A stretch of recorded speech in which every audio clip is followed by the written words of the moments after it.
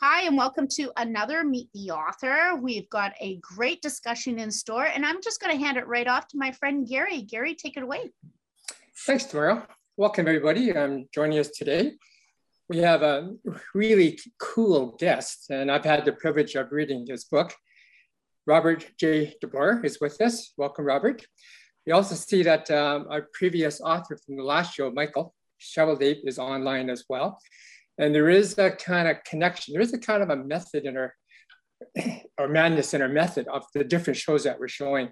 Back in August, we did talk about the complexity-based approach. In this particular book that Robert has written also carries on with that theme of complexity, but we also look at it from a very operational point of view. His book is called Safety Leadership, a different, doable, and directed approach to operational improvements. If you look at my background picture, and if you go on view, and you may have a better view of it, the first thing that struck me was the photo on the cover. If you take a closer look, you can see a car. So this is a roadway. Robert, can you tell us more about this photo and how you chose it?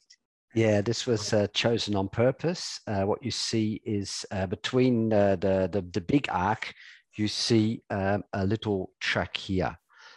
We call them desire paths in English, olifantenpaadje in Dutch, meaning elephant's paths. And they actually show a way of getting from A to B, perhaps somewhat easier than you would if you were following the main track. And that is what one of the main cornerstones is of what I'm talking about in my book. That's local ingenuity. It's where we find ways to do the work which is a little bit smarter or thought through than the traditional or the prescribed way of doing work. And that's what we see people doing all the time when they're balancing contradictory goals. They try to get to the desired state as quickly as possible, making use of their ingenuity, but it's very, very much localized. Great, thanks. Okay. Well, in your book, you offer a coherent sense-making approach to safety that is different, doable, and directed.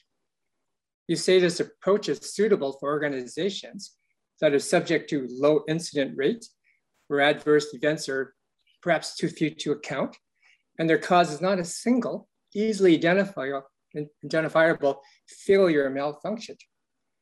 You say that incidents are a natural consequence of the complexity of the system. Can you expand on that?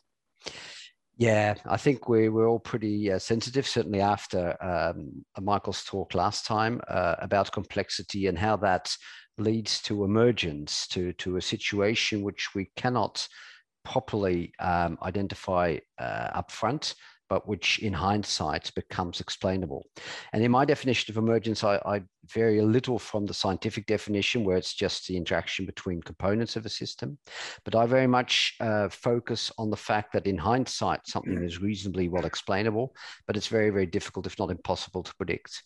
One example is where there was a hotel being constructed in the vicinity of an airport around Dublin, and the setting up of the lights was such that the pilots of a particular plane thought that the lights on the construction building, on the hotel itself, were actually showing him the way towards the runway. And that wasn't the case at all. It was they were deviating from the path. It was actually quite a dangerous situation. And luckily, air traffic control was able to correct them. But you can imagine that no one really thought about the lighting arrangement in a hotel in the vicinity of an airport. Well within the legal boundaries would distract a pilot in such a way. Cool. So let's take a little deeper dive into the book. And what I like about this book, if people know me, I like seeing things in threes.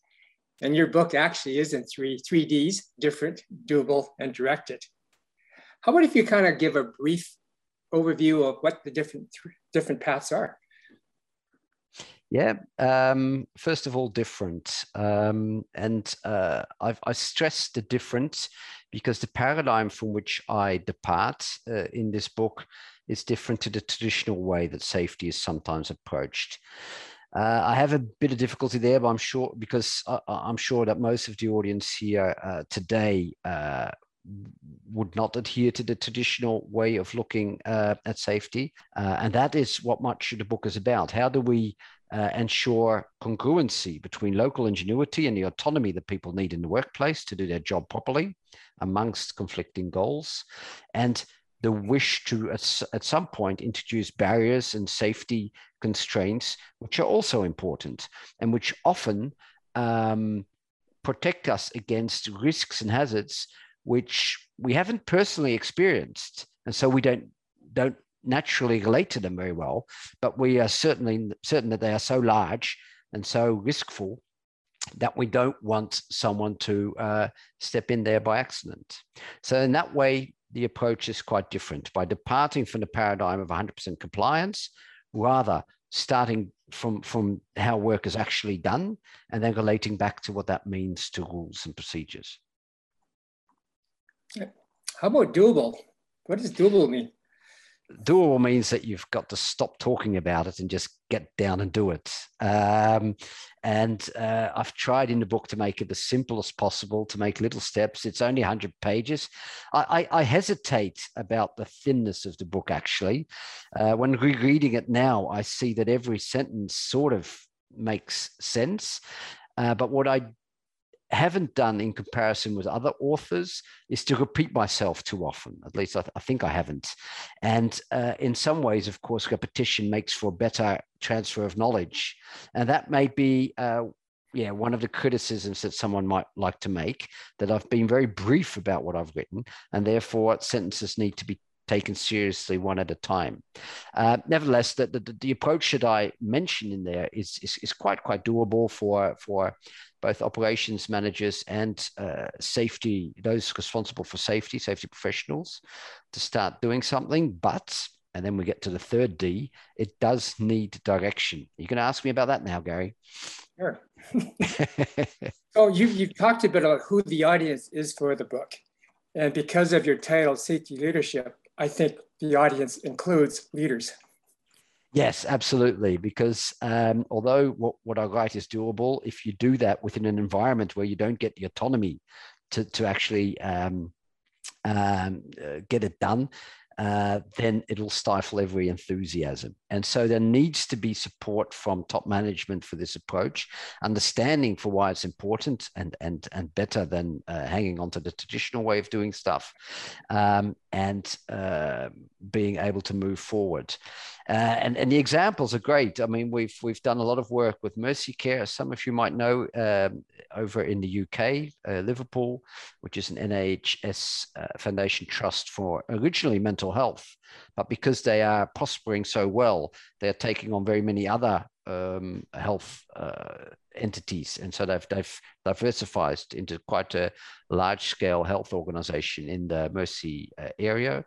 And they have leadership who fully embrace this and who've been in contact with Sydney for quite a few years now. And when they get it, they can then allow the people within the organization to take the room to maneuver to make this happen. On the other hand, we're working with an aviation maintenance company who have the aspiration to be one of the safest in their region of the world.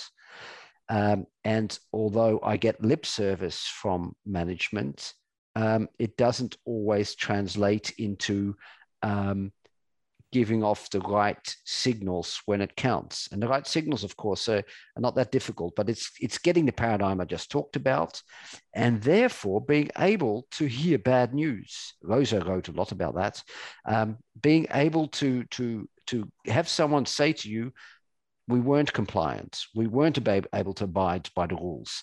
And if you do not want to hear that message, you won't get it. It'll still happen, of course, and the local ingenuity will not be stopped, but you will not be getting that dialogue going. You will not be getting those messages. And that, I think, is why the direction is very, very important as well.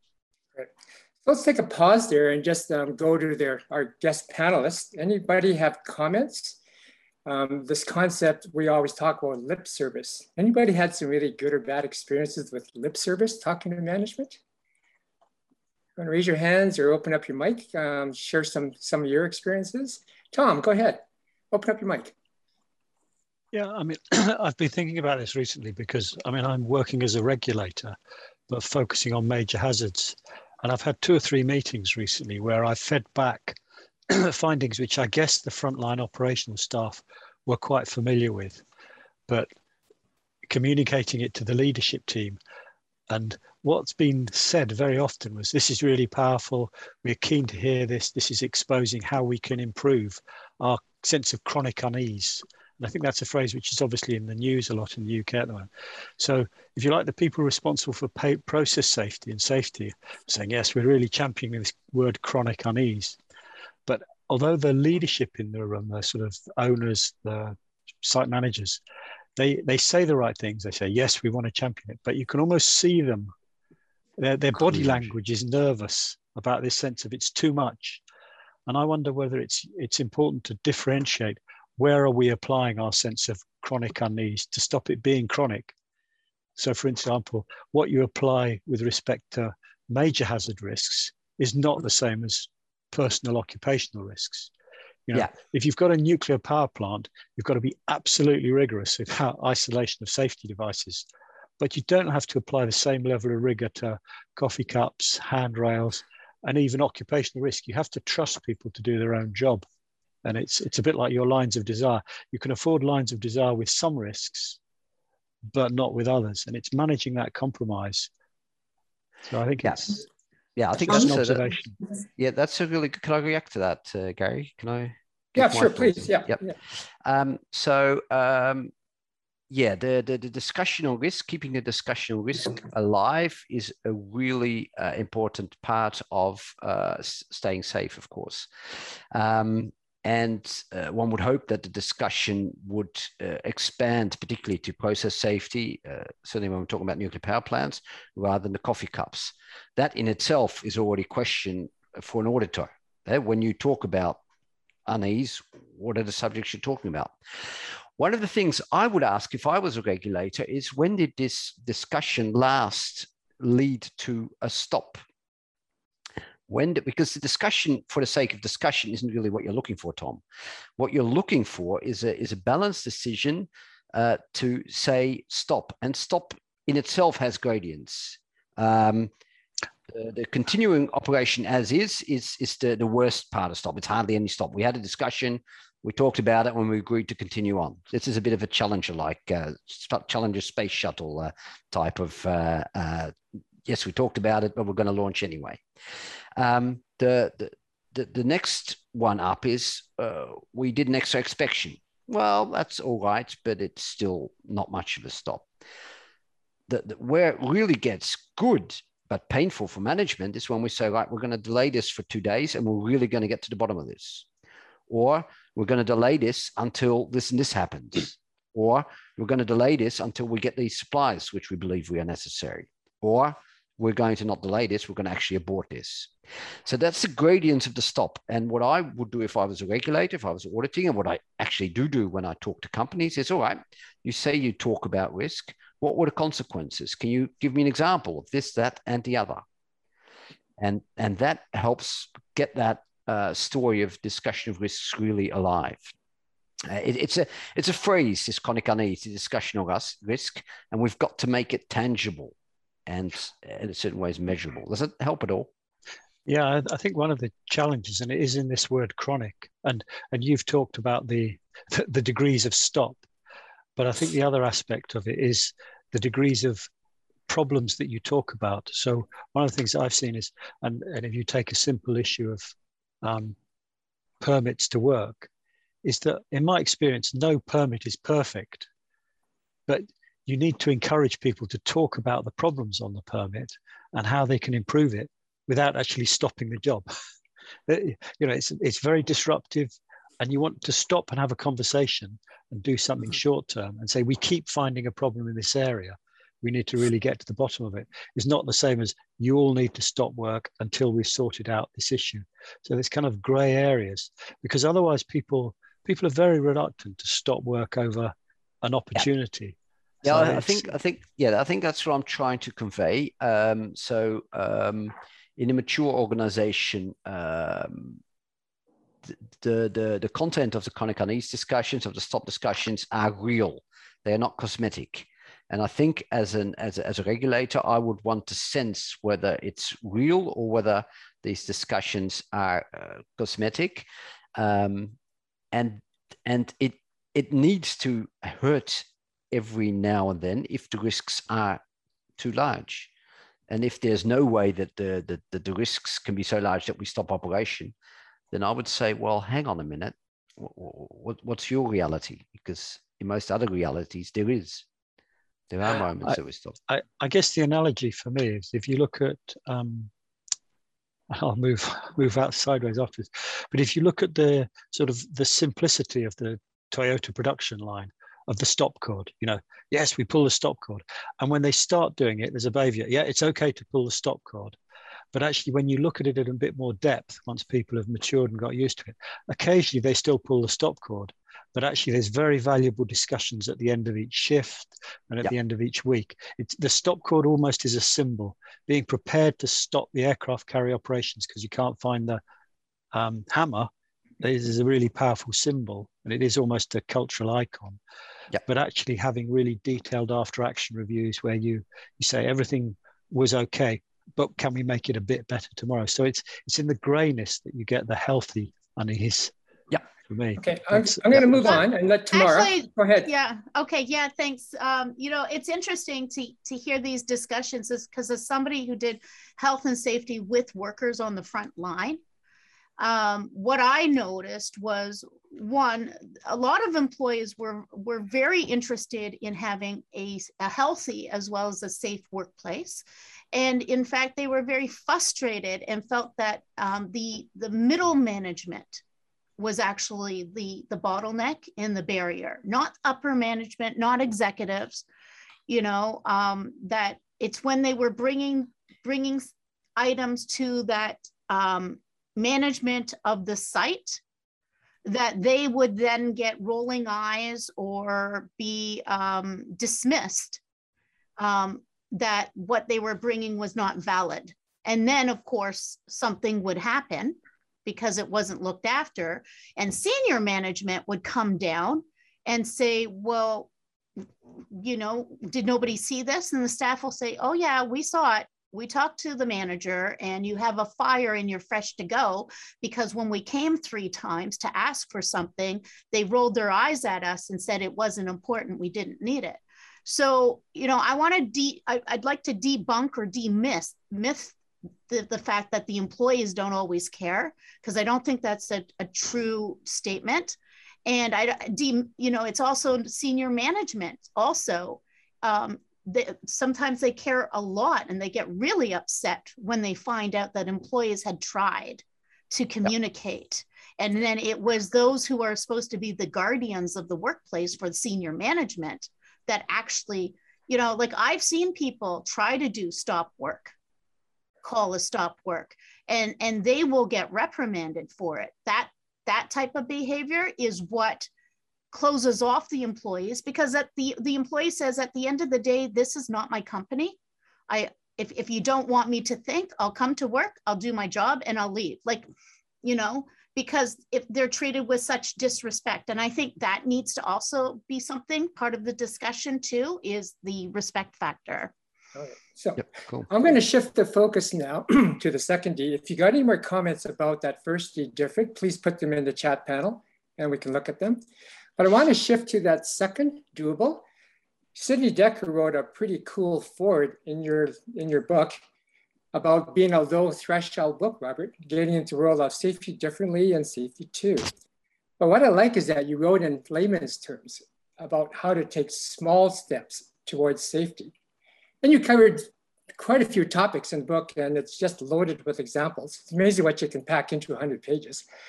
A big one for me is micro experiments, which you call essential tools in a complex environment where outcomes cannot be predicted beforehand. And I really like your connection with design thinking. Can you kind of talk about how that came about in your book? Yeah, I'm not sure who to credit with the term micro experiment completely. Sidney did something with Woolworth, which he calls a micro experiment, together with a PhD student. At the same time, The Kinefin framework that we know from Dave Snowden talks about a probe sensor response, which has a very similar type of take. And in the end, we've done a number of micro experiments now, and with students from the university, we've converged into what seems to be a workable format. The importance is key to the micro experiment is an intervention, which you don't know whether it will work or not. A change in a procedure, a new tool, even like in Woolworth, letting go of safety constraints, anything which you can do within a constrained within a limited environment can be called the intervention. And what we then do is we execute the intervention for a short period in a limited scope, with extra assurances around it if needed, and we see what happens. And we have a prediction of what we think will happen. That's why we came up with the intervention in the first place. But we check whether those results are created and whether they are not byproducts of the intervention, which we hadn't realized beforehand, which also occur. And if after the pre-specified period, we believe that all things being weighed, the outcome is positive, then we will maintain the intervention, or at least formalize it. And formalizing an intervention needs some additional steps, of course. We need to communicate it, we need to document it, et cetera, et cetera. So it's not going from the informal to the formal automatically. That takes some real steps. And if it doesn't quite work out as we wished, then we cancel the intervention and change it or try something new or whatever. And in both cases, of course, the micro experiment is a success, because if we know that an intervention works, that's great. But if we know that a particular intervention that we thought would work doesn't work, well, that's great as well. We've ensured that we don't fall in the trap of trying that untested. So that really works well. And that's what we really recommend in those instances that we're trying something different, but we don't really know how it works. One of the examples is they have current time a bridge over here in the Netherlands over a large lake, which was starting to deteriorate, and the vibrations of the cars going across it were such that the deterioration would be quicker than the reparation time that they had available. So they wanted to slow down the traffic to a manageable speed of 50 kilometers. And one of the things they suggested was to, even though it was a 3-lane highway, one way, they would reduce it to 2 lanes, so that, of course, it gets very congested at the starting end. And so they changed that way of working quite quickly. And so that was a micro experiment, perhaps not predetermined, but in hindsight, it turns out that the intervention that they thought would work had so many negative by-effects that they needed to change their way. So it's a great public example of a micro experiment, but we've done tons in the meantime in industry as well. Cool. You briefly talk about collecting narratives or short stories to understand the gap between work as imagined and work as done. Yep. Do you have some examples where you've actually collected stories, and how did that work? Yeah, well, that was frustrating, and I'll tell you why at the end. What we did, we had a tool which allowed, this was in a military aviation maintenance environment, and we had a tablet in the mess room in which the mechanics could write down any stories which they liked about. The trigger question was something like, what interesting aspect around procedures did you experience today? And so we got some stories, and we had to do a little bit of bribery with cakes and stuff to get enough stories. But once it started flowing, we got quite a lot of examples of where they had to take desire paths or use their local ingenuity to get the aircraft up and flying again, despite a lack of tools or lack of spare parts. And it was all within the airworthiness regulations, but not quite within their own wished for situations, not work as imagined. And so in a period of a month, we collected about 40 of those. And for me, it indicated the can-do mentality of not just this nation's military, but actually, if you look at the American or the English and other military organizations, there is very much a can-do mentality, defined as the mission needs to go ahead despite a lack of resources, or even if we don't have enough resources. And that was visible here as well. And then, of course, came the moment that we had to present our findings to higher management, to the squadron commander. And he was a little bit disappointed. He said, I know all of this. I know each of these examples already. This is not so new for me. And so here we have a mismatch between the isolated examples, which are known, and each one of them, if you take them in isolation, is just a problem to solve. Whereas for me, it was also a trend, seeing that we have so many examples of where of a can-do mentality, where the mission is achieved despite having to to use local ingenuity, that shows a pattern or even a culture which needs to be addressed. But to be honest, I think the squadron commander was too low in the organization to be able to address much of what was happening. He was dependent upon maintenance squadrons elsewhere, and supply, of course, and suppliers. And not quite coincidentally, I'm now starting a new project with this same organization on a different field. And we talked to the general today, which we never got around to doing with the previous example. So I have a little bit more hope that there will be some support and understanding when we finish this example here. Kenya, you put a really interesting comment in the chat about can we actually talk about micro experiments in the sense that we typically talk about. Can you open up your mic and just share that with us? Well, Gary, it's just something that I've been thinking recently, that, in the scientific method, you don't do an experiment without having an hypothesis. You do have to have an idea of how this is going to turn out, or else you shouldn't be playing in that kind of space. And this is true in the social sciences as well.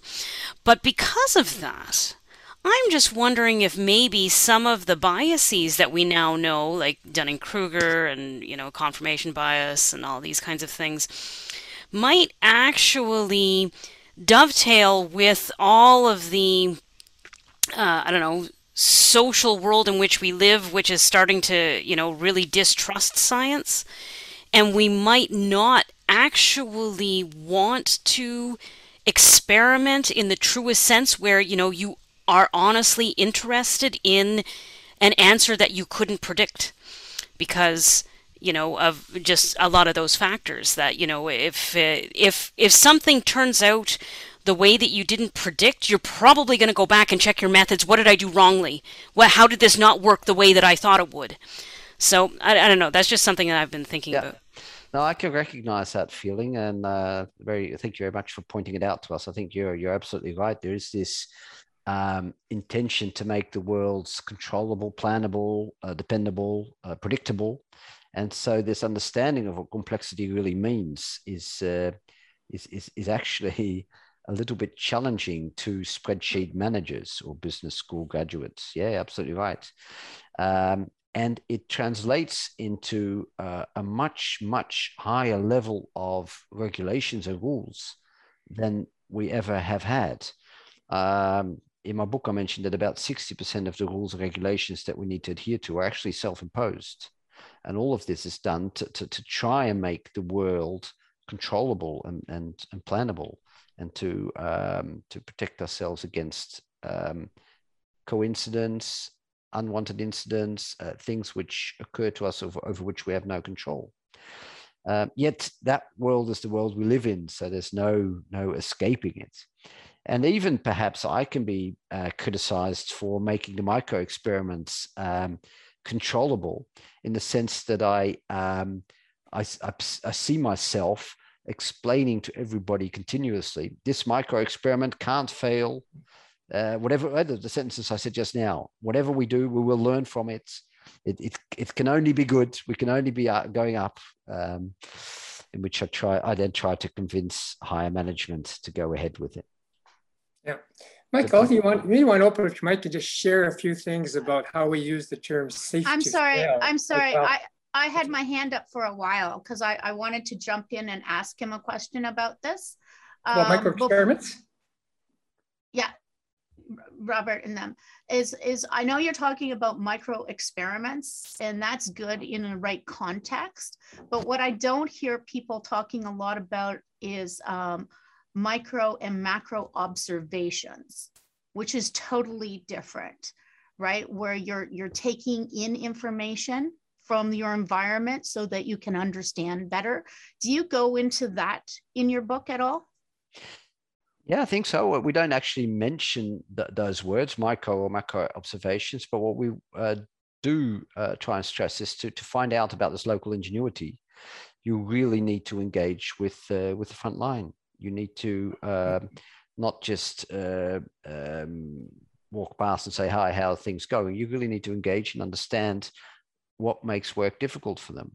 What do they sacrifice when things get a little more cumbersome?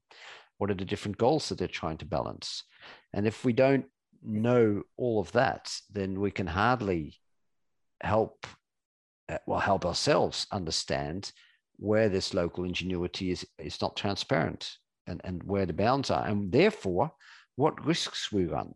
Because that's the bottom line, isn't it? I mean, the world's not going to stop turning just because I've written a book, nor is it going to stop turning because there's a non-compliance somewhere. The things that are happening today that are not transparent, this local ingenuity, these desire paths, they have been happening and they'll continue to happen, irrespective of whether we engage with the front line or whether we take an aloof point of view and expect them to be 100% compliant. What is actually challenging and threatening even for managers is to find out about these desire paths, what is local ingenuity, to see that it isn't quite in line with what was expected in the rules and regulations, and then to think, shivers, I need to do something about this.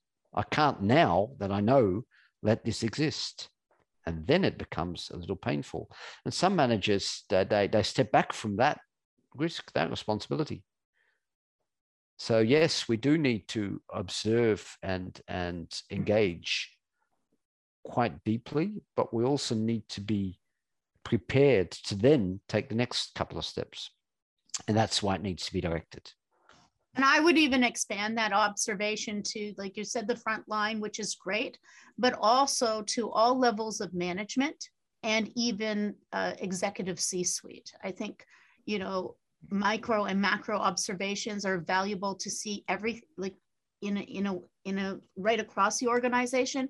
And the reason is that because you can then start seeing the different dynamics that might be shifting things and creating things at play. Because often if we just look in one place, we could actually be missing what other things are influencing where we're looking. Yep.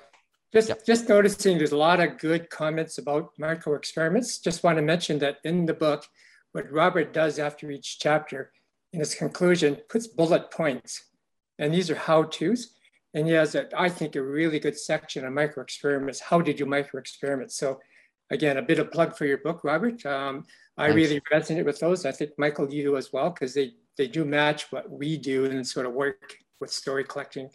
And as you say, Tamara, micro observations could be those patterns or trends that Robert sees, which comes from the bigger picture as opposed to individual. So we see the forest, but you can also see the trees as well, and you can drive down.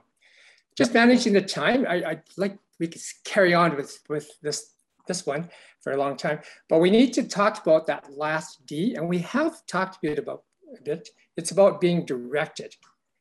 Gary, Tom has a good question just quickly on the micro experiments. Okay. Open up? Yep. So does it need to be fast? Tom asks. Fast in the sense of a short time between identifying the need and starting it? No, not really. There's a bit of preparation to be done. And in some cases, that preparation took longer than a year. But they need to be not even short, but they do need to be bounded in time. That's really important. The point is that there's got to be a moment in time after we get most of the relevant information in that we say, all right, this micro experiment is now stopped. We are not doing this intervention anymore.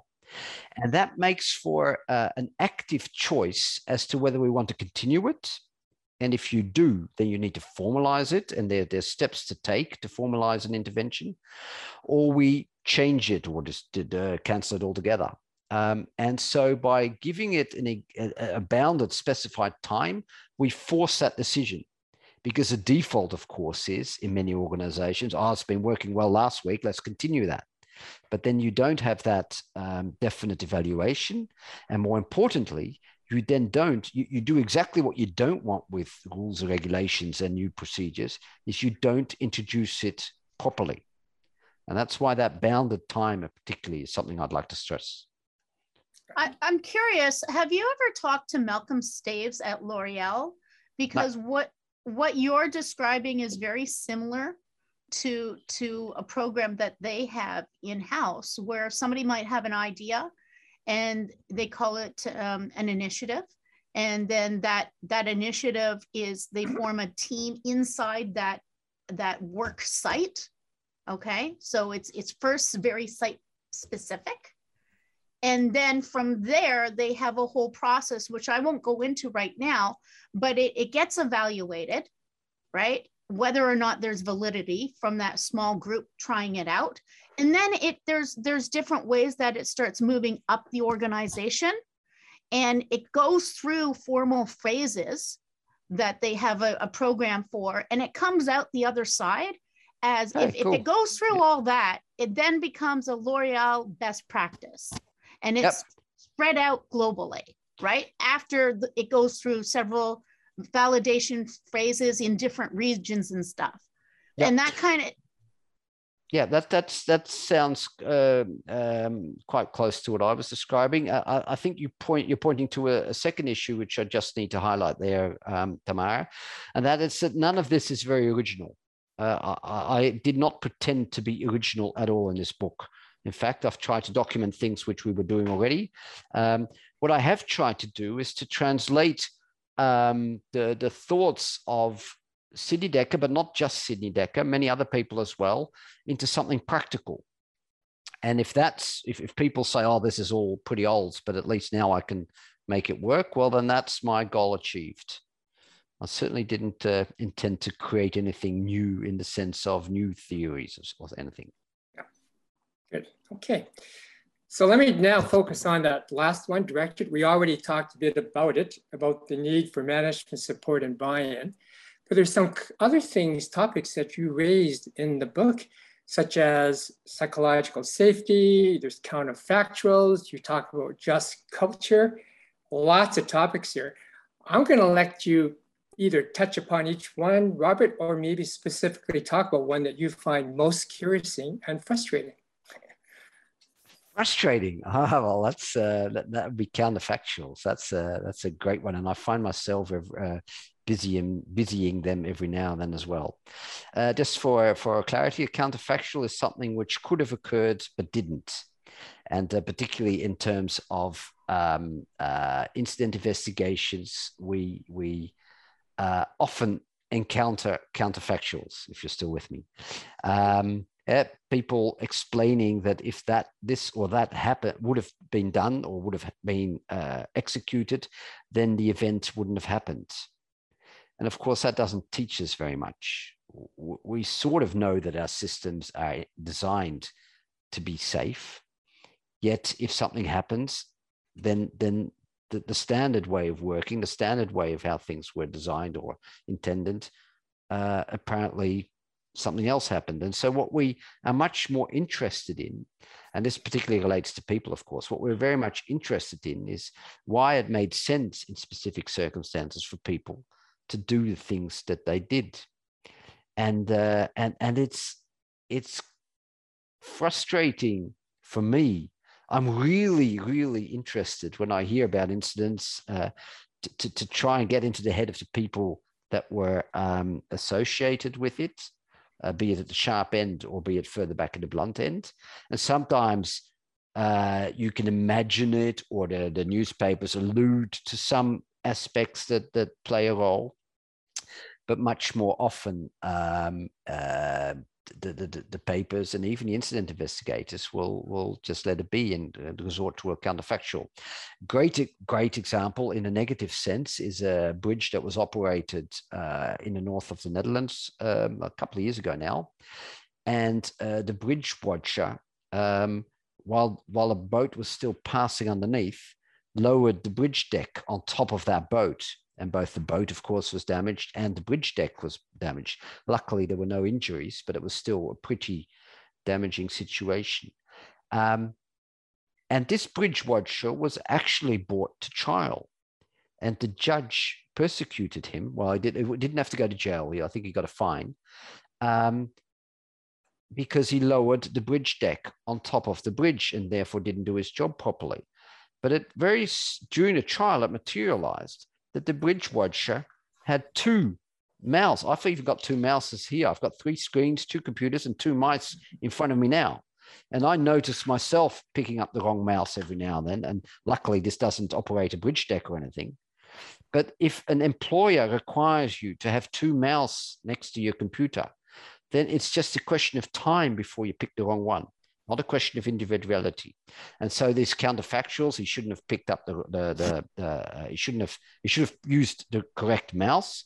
It's so trivial that it really frustrates me a lot. Can I talk about things that I enjoy as well, or do I just need to out my frustrations, Gary? Right on, go ahead. Psychological safety is of course, it's become a bit of jargon, but it's something that we're really starting to get a feeling for. Amy Edmondson and our active Twitter life helps a lot as well. And there's a lot that needs to be done to improve psychological safety. But the bottom line for me is always, is management able to hear bad news? And I ask that of managers every now and then when I get a chance, if I'm not being thought of to be too cheeky. And of course, they all say, oh, yes, we can hear bad news. But when you then associate with the people which report to them and then find out what they can and cannot say to management, it really is something still to be worked on. And getting that message across, getting people to accept that they might not have an organization that is as psychologically safe as they would think, that's a real challenge for me. Just culture is, of course. Everybody will say that their organization is as just as it needs to be. But that's only the managers talking. People lower down will always have a lot more criticisms. I'll talk about restorative practice in a sec, but maybe this has already led to some questions and comments, if Gary will allow me, of course. Sure, by all means. We've got 15 minutes left, so if anybody's got want to share their comments, Michael, go ahead. Yeah, thanks, Robert. Just to that last point, the point you made on psychological safety, one of the things that some of the work that I've done collaboratively with Gary using narratives is paying attention to how historical narratives that are pulled forward in time have an impact. Because I've seen management teams where they're so focused on the present and setting strategy and setting not just the present, but future oriented, is they don't realize that some significant organizational change or something that happened 2, 3, 4, sometimes 5 years before is still resonating within the dialogue and the conversations that are happening in the work environment. And that oftentimes management making changes will actually trigger patterns that invoke sort of feelings, and you get and have an influence, especially on something as emergent as psychological safety. So one of the things that we're strongly advocating, and it relates to the comment I made a little bit further up in the chat, is this concept of chronic unease. One of the things that I'd suggest we try to look at is unease is very dynamic. It might be in a very difficult, in a challenging environment, might be chronic and persistently chronic. But in generally is to recognize that it's dynamic and fluid and could be shifting. So the question is how do we understand and make sense of our unease? How do we diffuse it, and how do we use our actions to actually mitigate it, and do that continuously? Because it's not like looking at a map and saying we're here and we want to go there, and once we get there we just stay and operate there. It's something that you have to pay attention to all the time. Yeah, absolutely. Yep. I was trying to find your comment, but I couldn't. So maybe you need to recomment. Oh, I can probably pop it in again. Yep. Yep. No, but that's absolutely true. Yep. Well said. Okay. You mentioned about restorative practice versus a retributive paradigm, and you talked about restorative practice is being heard, and we hear about that being the first step, perhaps, in a psychological safety continuum. Can you expand on that? Yeah. It used to be called, and still is often called, restorative just culture. And I'm trying to get the term restorative practice adopted because restorative just culture sounds too much like just culture, whereas it's a completely different paradigm. Restorative practice, the paradigm of restorative practice is to address the feelings of hurt and emotion that are involved in the incident. And that sounds really soft, doesn't it? But what we find is that we humans, emotional types as we all are, we need to have those emotions addressed first before we can move on and even be clear about what happened. This feeling of hurt needs to be addressed before we can actually learn as a person or as an organization, and before we can reintegrate the professional. And in fact, the learning and the reintegration and even the relation with the direct victims of the event is better if we approach it from the paradigm of trying to restore those relations than it is if we approach it from a paradigm of doing justice. Tom? Yeah, I'm quite interested in this concept because one of the things that I've noticed, and it might be UK specific, but I don't think it is, that if I look at the investigations and inquiries of 25, 30 years ago, Piper Alpha, they were quite quick and they were very good at delivering actionable improvements. And what I've noticed in more recent inquiries is they're very much focused about justice for the victims, and they can become extremely emotional. And for instance, the Grenfell inquiry, which has really got some very simple, easy things to do across a very broad spectrum. But in the public eye, it's focused on some quite inappropriate selected technical solutions. And they've spent a lot of time in terms of years in giving the victims a voice. And I think that's absolutely valid, but it's not necessarily a good way to improve safety. And it can lead to some very counterproductive behaviors from the people who want to take action, because by taking action, you become implicit in the guilt. So everyone's stepping back fast. So I just wonder whether this concept of restorative practice could manage this really wicked problem about how do you learn from accidents and improve the systems while also giving the victims due respect, rights, etc., etc., etc. Because sometimes the victims, anyway. Yep, no, absolutely. The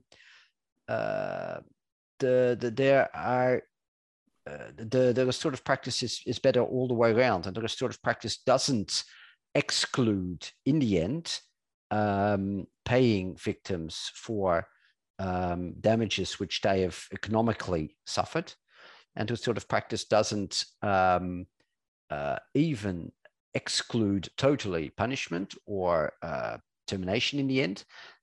Restorative practice doesn't even exclude someone. I'm trying to avoid the word blame, because blame is something which you project on someone, and that's not the intention. But restorative practice doesn't exclude someone feeling guilty or certainly not remorseful about, doesn't exclude remorse for the things that happened. And so it's a much so it's a way of first at the emotional level and then at the rational level being able to address the aftermath of an incident. And what we find is that that actually it has great economic advantages in terms of the type of liability payments that you need to do. But there's a reason why restorative practice is not well established in the Western world. And that is to blame people is actually very aligned with Western culture. To be able to ensure that causes of adverse events are projected upon someone abolishes yourself from blame, from taking responsibility for that. It also fits very nicely in the paradigm of a controllable world. We wouldn't have had an accident if someone didn't mess up. Better still, if someone who is somehow a bad apple hadn't messed up. That really makes it very clear cut that we are just a victim of the event as the direct victims are. We try to, I mean, there's a lot to be said for democracy and the trias politica and the way that the legal systems work in the Western world. And what we wrongly assume is that if we mimic some of the mechanisms of justice in society at large, that we then have a justice in organizations, but we don't. We don't have the independence of a judge in organizations. In fact, managers are always, in the end, both responsible for the events that have transpired, but also are sensitive to the reputational damage that is being done by an incident. So there's no way that they're independent. There's hardly a way for appeal. And so the trying to mimic justice in society at large in an organization is in vain. And if we then bring that down to a flow chart with green, orange, and red labels on it, then we're really making life very simplistic, assuming life is very simplistic. So the restorative paradigm is there's a lot to be going for. It isn't very, very difficult to apply, but again, it needs top level at least understanding and, if possible, permission to implement it. You cannot do that in an organization without having some backing, because the pressures to respond after an incident in a traditional way are just too large. And in a knowledge sense, the paradigm which I'm explaining in very brief terms here needs to be fully acknowledged. But apart from that, it's doable. And we've developed a program which runs with Northumbria University over in Newcastle, together with NHS Foundation Trust Mercy Care, the one I mentioned before. And that's been hugely successful in rolling out a restorative practice in NHS in the UK over the last 2 or 3 years. And a colleague and I are now going to be implementing a Dutch language session over in the Netherlands. There's not many of you on the call today who speak Dutch, just 1 or 2 of them. Yeah, hi Petra. But I'm sure that we can work with other regions as well if there's an interest. Just a simple question. Do you think restorative justice will help people better investigate accidents and incidents and not become sort of fixated on the first cause? And I was prompted by this famous Dutch case where the pediatric nurse was blamed and I think actually imprisoned for being responsible for multiple murders, really as a consequence of misinterpreting the statistics. But of course, the victims, the organizations, everyone was very happy to blame. And I see that happening often. We fixate on a powerful technical cause, which might often be technical. And I wonder whether restorative practice would actually lead to better technical understanding of systems failures. Yeah, I think in this specific case, restorative practice, this incorrect imprisonment could have been avoided in other ways as well than just restorative practice. But we have seen a recent case of a nurse again being struck from the register because of errors. And that's a very much an end of pipe solution. what restorative practice does is it does improve learning, because once these emotional, this hurt has been not absolved, but has been addressed, it makes it easier for people to talk honestly and in more detail about what happened and when they what they went through, than if we don't do that. I mean, even legally, it's much wiser to keep your mouth shut if you're involved in an investigation than if you are in a process of restoring relations. Now, having said that, I don't have the expectation that we'll be able to change the legal system anytime soon. So my approach to restorative practice is quite practical, and is quite within organizations. And there's, I think, across the boundary of the organization towards the legal system, we might still need for the intermediate term be very hesitant in sharing information. So there is a consequence there. The retributive system for society at large, just like the legal system itself, has a purpose. And it isn't, and there is, the word says that there is the need is too large. There is an expectancy of retribution in society at large. And I would be much too ambitious if and all of us, I think, if we wanted to address that. But let's just keep it small and talk about organizations, and particularly in my case, talk about adverse events that were a result not of purposeful actions. Now, I know there's a gray area there as well, but not in the sabotage. And the Grenfell Towers, it was partially criminal in the actions that were done by organizations there. So for me, that's a borderline case. I think there's enough to be done on the non-criminal side, also for safety, for us to be busy for quite a lifetime. And then others can take it one step further. Now, on the other hand, I'm also involved on restorative practice in campuses, university campuses, and those actions are on the borderline between mischief and criminal actions sometimes. Vandalism, when having drunk too much, particularly when someone is trying to impress someone else, borders on the line, and they might be very, they have proven to be very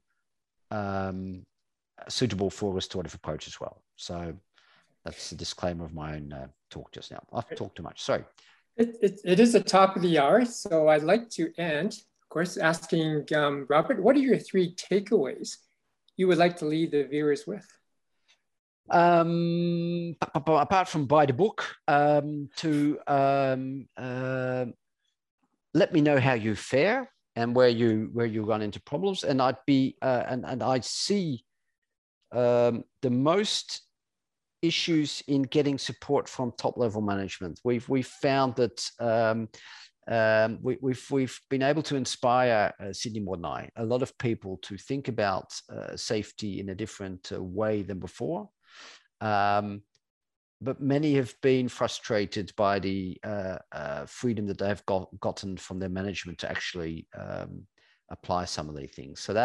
So together we need to work on that. I'm happy to help if needed. Yeah. And that's why I think the size of your book is probably an advantage, because it's easy to put that in front of management, easy to read. And I think what you want to do is raise their level of curiosity to carry on with the conversation, have discussion. And I think your book does a wonderful job in doing that. So Tamara, over to you to close her off. Absolutely. This has been an amazing conversation. Thank you very much, Robert and Michael, for joining us today and sharing your ideas and your thoughts. I hope that people will go out and check out Robert's book. And just also to tie up, if you wanted to connect with Robert on LinkedIn, there's his LinkedIn profile in the chat now. So just click on that and you can connect with him. So thank you very much for joining us. Thank you very much. Thanks, everyone. Have a great weekend, everybody, when it comes. Bye-bye. Take care. Bye. Bye.